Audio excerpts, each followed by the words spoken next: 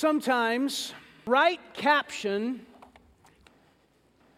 change your perception of a... I'm sure you've all seen those motivational posters. You probably have one at your work. You know, something like this.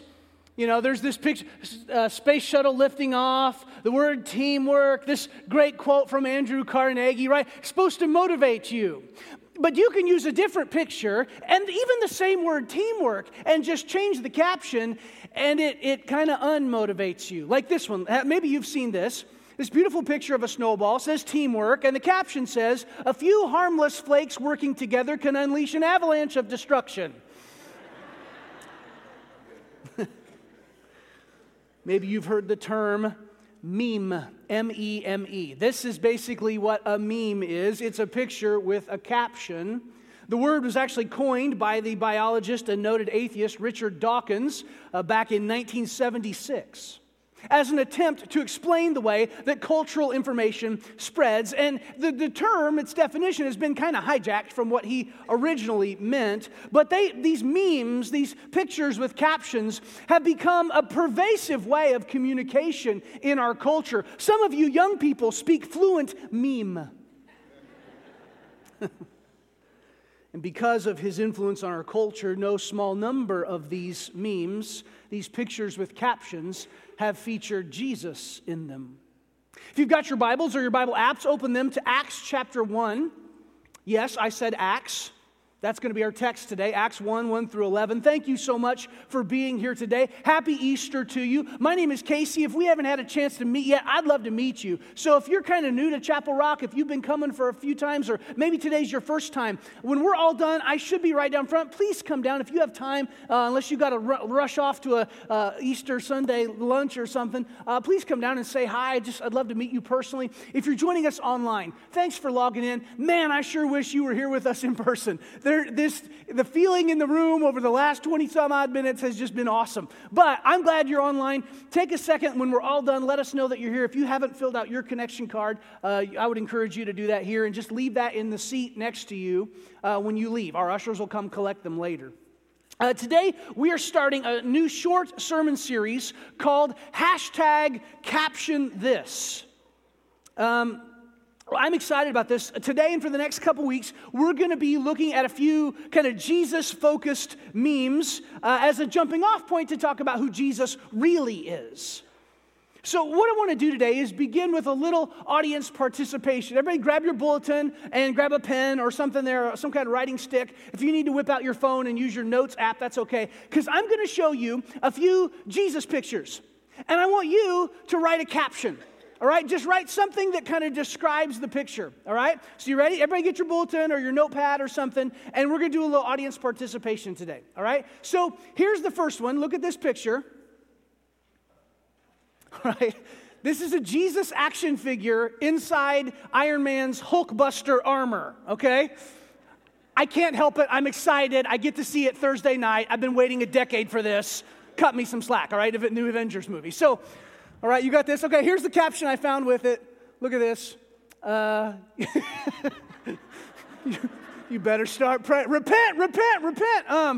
You just hear Iron Man's, weapons spooling up, right? So, all right, here's another. So, write down captions. Show your neighbor real quick. Just show them what. Anybody write something down? No?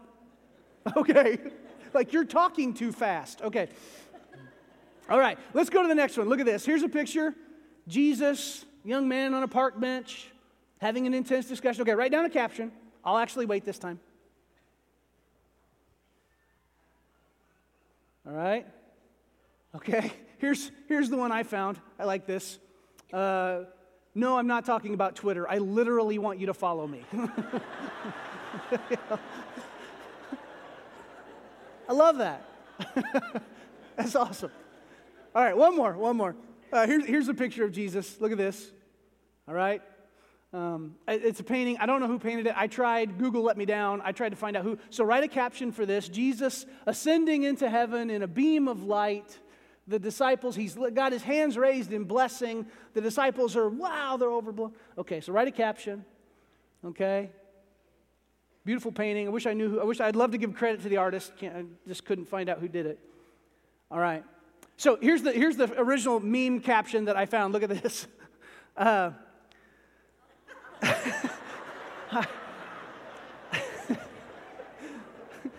Now, this may let you in a little closer than is healthy, but I about fell out of my chair when I saw that. I was laughing so hard. Help, you idiots, the aliens are taking me. That just cracks me up. You know, like, some of you are like, that's kind of sacrilegious.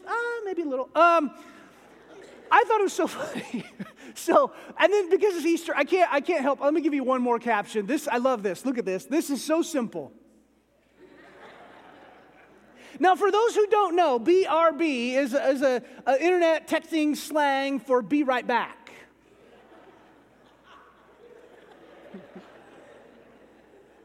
That's good. That's good. You see, that picture highlights something which is absolutely essential for us to understand about what the resurrection of Jesus means for us. We have to understand what the resurrection of Jesus means. It's vital that we understand this morning that this epoch-shaping event actually means something for us. I mean, it certainly means that Jesus, by virtue of his perfect and sinless life, his death on the cross in our place to pay the penalty for our sin, and his resurrection on Easter, it shows us that God has the ultimate victory over sin and death. But there's a part of the resurrection story that in our joy over the empty tomb that we dare not forget. I'm talking about Jesus' ascension into heaven 40 days after his resurrection. So keep your finger in Acts 1 or keep your screen there, but I want to give you some context. Now, earlier we read the resurrection account from Luke's gospel. I want to key in on the very tail end of it. Now, the passage we're going to look at today in the book of Acts was written by the Dr. Luke. He was one of the Apostle Paul's missionary associates. He also wrote the gospel that bears his name. All right, so Luke wrote the Gospel of Luke and the book of Acts. And you're going to see an amazing connection that maybe you've never even noticed this morning. Okay? Look with me at Luke 24, starting in verse 45. Look at this. Okay? This happens late in the day on Easter Sunday. The disciples are gathered together, and Jesus just kind of just appears in the room.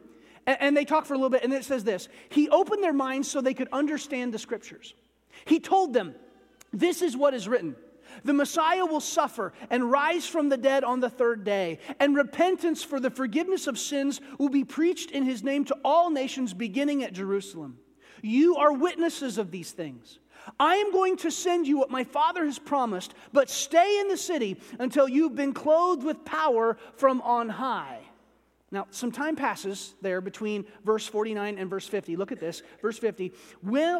When he had led them out to the vicinity of Bethany, just on the other side of the Mount of Olives, he lifted up his hands and blessed them. While he was blessing them, he left them and was taken up. That's a key word here, taken up into heaven. Then they worshiped him and returned to Jerusalem with great joy. And they stayed continually at the temple, praising God. Now that's the background for our text today. That's the very end of Luke's gospel. As he records what happens after Jesus was raised from the dead, he meets with his disciples, he instructs them, hey, hang out here, because in just a few days, I'm going to send you something, and it's going to change the world. Now, there are 4 significant themes from the end of Luke that get repeated in the beginning of Acts, okay? The first is that God had a plan to redeem the world through Jesus. The second is that this redemption would be accomplished by the apostles' witness. The third is that Jesus is going to the Father, but he's going to send something back to earth. And the fourth thing is that whatever Jesus sends will empower his disciples to accomplish their mission. Okay? So those 4 themes are present in Acts 24. They get repeated in, Luke 24. They get repeated in Acts 1. You listen for them as we read our text together this morning. Look with me at Acts chapter 1, verse 1. In my former book, the Gospel of Luke, Theophilus, both books were addressed to the same guy. The word Theophilus means lover of God. Could have been a nickname. Might have just been the guy's name. We don't know. But that's the patron that Luke writes to. I wrote about all that Jesus began to do and to teach until the day he was taken up, same word, to heaven, after giving instructions through the Holy Spirit to the apostles he had chosen. After his suffering, and that's comprehensive. That's the suffering in the garden as he labored over our sins and sweat great drops of blood. That's this Roman scourging, the beatings that Jesus endured, and his crucifixion, and ultimately having to bear our sin and guilt on the cross, okay? All of it, that's his suffering. He presented himself to them and gave many convincing proofs that he was alive. He appeared to them over a period of 40 days and spoke about the kingdom of God. On one occasion, while he was eating with them, he gave them this command: "Do not leave Jerusalem, but wait for the gift my Father has promised, which you have heard me speak about." This is a reference to what happened back in Luke 24. "For John baptized with water, but in a few days you'll be baptized with the Holy Spirit." Then they gathered around him and asked him, "Lord, are you at this time going to restore the kingdom to Israel?" He said to them, "It is not for you to know the times or dates the Father has set by his own authority, but you will receive power when the Holy Spirit comes on you, and you will be my witnesses in Jerusalem and in all Judea and Samaria and to the ends of the earth." After he said this, he was taken up before their very eyes, same word, and a cloud hid them from their sight. Now look at this. I love this. They were looking intently up into the sky as he was going. Can you see this scene? Can you imagine this? Where'd he go, John? I don't know, Peter. like, he's gone. So I love this. They're looking up in the sky when suddenly two men dressed in white stood beside them. "Men of Galilee," they said, "why do you stand here looking into the sky? This same Jesus who has been taken from you into heaven will come back in the same way you've seen him go into heaven." The message that I want you to hear today is this. It's our big idea. The victory that Jesus won on Easter is transferred to us because he went to the Father and sent us the Spirit. The victory that Jesus won on Easter is transferred to us because he went to the Father and sent us the Spirit. Following an Easter message back in 2003, a woman approached a fellow pastor and said, "So what happened with Jesus after the resurrection?" And the pastor said, "Well, he ascended into heaven and he's still alive." She was like, okay, I knew he was resurrected, but he's still alive?" And the pastor was like, "Yeah, he's sitting on the throne next to God. He's interceding for us. He's still alive in heaven right now with God." And she's like, "He's still alive after all this time? Why didn't anyone tell me?" For the next 2 weeks, she called everybody she knew. "Did you know that Jesus is still alive?" See, the message of Easter is that Jesus is still alive. And the victory that he won on Easter Sunday is alive in you because of the Holy Spirit. See, when Jesus ascended into heaven, it was to teach us two things. Here's the first thing. Number one, Jesus wins and he doesn't need any help. Jesus' ascension proves that Jesus wins and he doesn't need any help. Unlike the meme that we looked at earlier, "Help, you idiots, the aliens are taking me." Jesus doesn't need any help. The point of the ascension is to prove the same point as the resurrection, that Jesus really is who he said he is. You see, only someone who is truly God in the flesh could ascend to heaven to sit at the Father's right hand. Let's consider a few things in the passage that make that point. First of all, in verse 2 and verse 9, the text says that Jesus is taken up. The verb there is passive, meaning that the action is done to him. That God the Father reaches down and lifts up his Son to put him in that place of honor at his right hand next to him in heaven. It's this image of total victory. And some of you are like, "But you said he doesn't need any help, and if it's happening to him, that sounds like help." No, you don't get it. What happens in a basketball game when a guy takes a hard shot from way outside, sinks a three-pointer to win the championship? What happens to him from his teammates? They pick him up, right? They put him on their shoulders. He doesn't need any help. He just won the game. It's an image of victory. It's saying, look, he's worthy. We just sang about it earlier. He's worthy. He's worthy of this. And then in verse 3, Luke says that Jesus gave convincing proofs that he was still alive. The disciples touched a physically resurrected body. Jesus tells doubting Thomas, "Come here, Thomas, and bring your finger. Put it right there. Reach your hand into my side." He's alive, right? The text tells us that he ate with them. Ghosts don't eat. In fact, it says on more than one occasion, Jesus ate with them. All right, they talked with him. He's alive. And then in verse 10, we see Luke in the book of Acts picking up the same language that he used at the end of his gospel. He describes two men. There are two men at the tomb. We read about it. We read it out loud earlier. Then they appear to be men. We know they're really angels.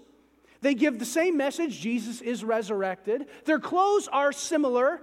In Luke's gospel, it says that they gleamed like lightning. In Acts, it says that their clothes are white. How many of you have ever seen a lightning bolt? What color is it? White. It's the same idea. It's the same concept. Luke is connecting these events from the end of his gospel and the beginning of Acts in order to make the point that in his ascension into heaven, Jesus is totally victorious. He doesn't need anyone's help.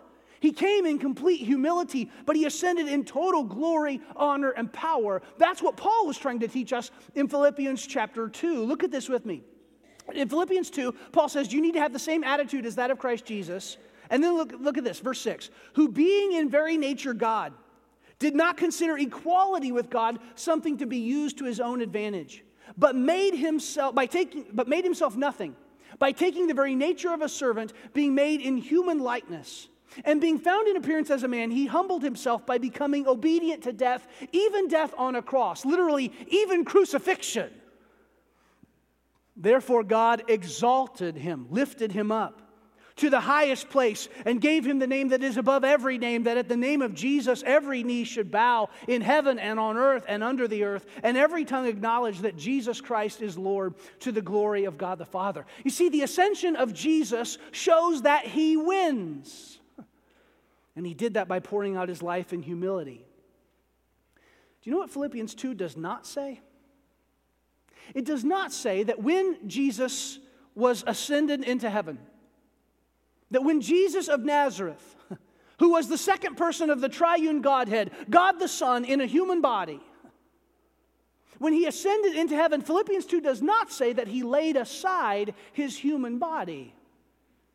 It does not say that the body of Jesus just kind of dissipated into the ether. When Jesus ascended into heaven, he ascended bodily. I want you to think for just a second about the implications of that. Some time ago, an author in New York launched a website where people can log on and anonymously express their feelings about their bodies. There's even a function where someone can click "been there" if they resonate with something that somebody has said. Do you know what statements got lots of "been there's"? It wasn't, nobody wrote, "I think my body's awesome." Most of the responses, most of the clicks on "been there," "I understand that," "I feel that way," were statements like this: "I hate everything about my body. And I often feel guilty because I have a healthy body. And I feel guilty that I hate it." Someone put, "I eat when I'm depressed, and that makes me more depressed." Someone wrote, "I just want to look in the mirror and be happy." Been there. Listen, friends, we have bodies that embarrass us. They bother us. They drag us down. They're wearing out. Some of you know this. A few of you said happy birthday. Yesterday was my birthday. Turned 43 yesterday. And I'm at that point in my life where you start to wake up and stuff hurts and you don't know why. Like, I don't remember hurting that. But now I'm walking like this today, and I guess that's just how I'm going to walk today, you know. Like, they're wearing out. Our bodies let us down. They're flawed. And unless Jesus comes again soon, these bodies will die. But do you know what that means? The amazing truth of the resurrection and the ascension of Jesus, listen to me, is that a human body has entered heaven. A human body has entered glory. A human body will live forever. A human body is sitting right next to God Almighty on the throne in heaven. Jesus is risen. Now here's the thing. You can take out your phone and you can turn on the selfie camera. Those of you watching online can run down the hall at your house and look in the mirror, and what you'll understand is that someone who looks a little like you is sitting on the throne next to God. That's what the ascension means. That Jesus, in a human body, has been risen up in glory forever. That's how complete his victory on Easter is. And because he wins, we win too. You see, Jesus wins and he doesn't need any help. We win too because we get help. That's the second thing that the ascension teaches us. I mentioned before a couple themes that unite Luke's telling of the resurrection story in his gospel with the story of the ascension in Acts, are this idea that Jesus goes to the Father to send, something, and that what Jesus sends will empower his disciples to accomplish their mission. Of course, we're talking about the Holy Spirit here. And then we need to pay attention to a couple significant things in this passage. First of all, Jesus says in a few days, you will be baptized with the Holy Spirit. So he sets up the expectation. They know something amazing is going to happen in a few days. Turns out it was 10.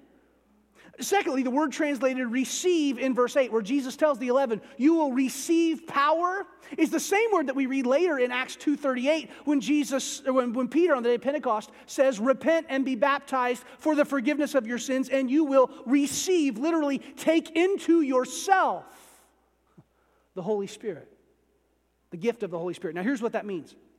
Because of the resurrection on Easter, because Jesus was resurrected in a glorified eternal body, like the ones we're going to have after he resurrects us on Judgment Day, because of that, he is going to send help for us to live in his victory until he comes again. That's what the ascension means.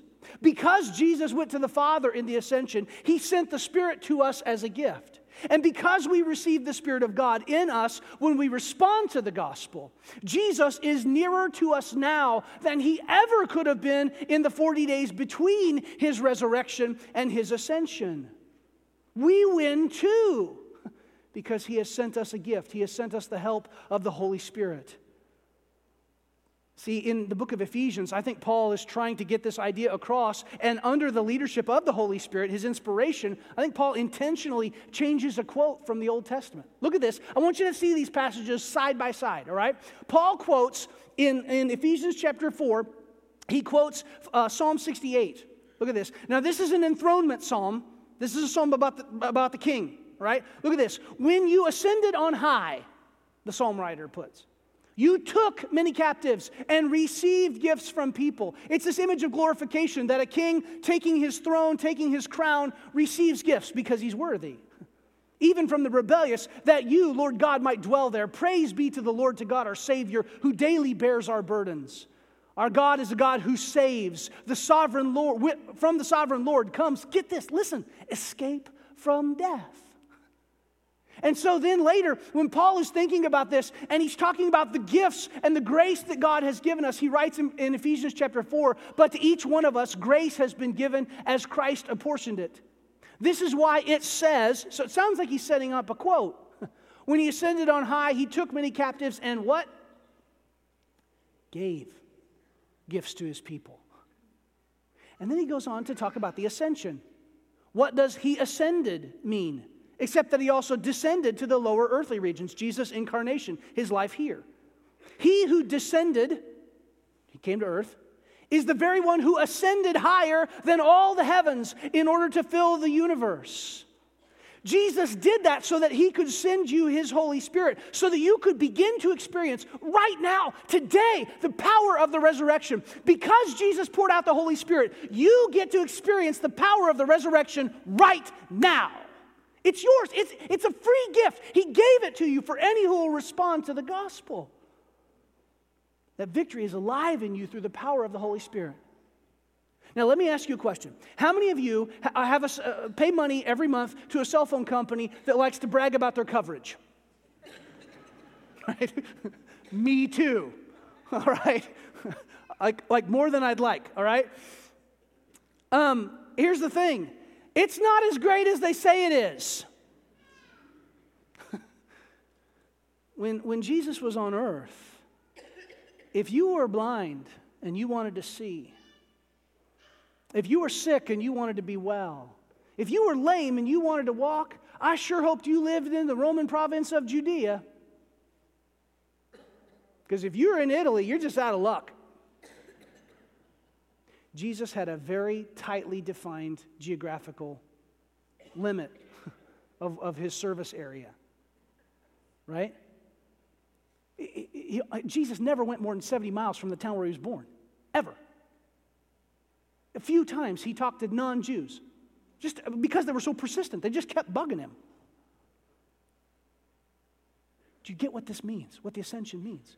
Because of this, Jesus is nearer now to us than he ever would have been if he would have just stayed alive and remained on earth. He could have done that.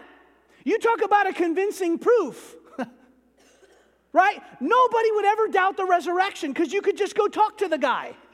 I bet there'd be a line. But because he ascended into heaven, now we're just as close to him as we ever could. We never could have been that close before that. His Holy Spirit lives inside you if you're a Christian. If you've responded to the gospel. Because of the ascension, Jesus is closer to you than he ever would have been before. Listen, you can be in Indianapolis and call on Jesus and he hears you. You can be in China or Nigeria and call on Jesus and he hears you. All right? Wherever you are, in an emergency room, in an airplane, up all night with a kid who will not go to sleep. Can I get an amen for my house on Thursday? You can call on Jesus and he will hear you because he's inside you. His presence lives in you because of the ascension. That you continually, as a Christian, experience the victory and power of the resurrection because of the ascension of Jesus. You see, there's one more thing we need to see before we finish. Look back at Acts 1:1. This is a record of all that Jesus, what? Began to do. Everything Jesus began to do, everything Jesus said, everything Jesus did, everything Jesus stood for, everything Jesus died for, everything Jesus rose again for is just the beginning. It's up to us to carry it on. Right? According to Luke, the last thing the disciples hear Jesus say before he ascends into a cloud and hides him from their view is, "You go tell everybody about me." Church, that's our mission. That's our mission. If you have Jesus' presence in you through the Holy Spirit, you go tell everybody. You see, for us, living here in this place at this time, the phrase, "He is risen," that we said to one another earlier, has two layers, doesn't it? There's two layers.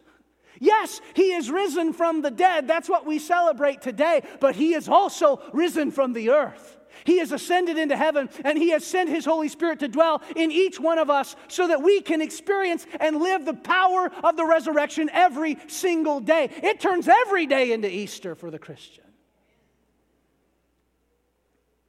Did you get the big idea today? The victory that Jesus won on Easter is transferred to us because he went to the Father and sent us the Spirit.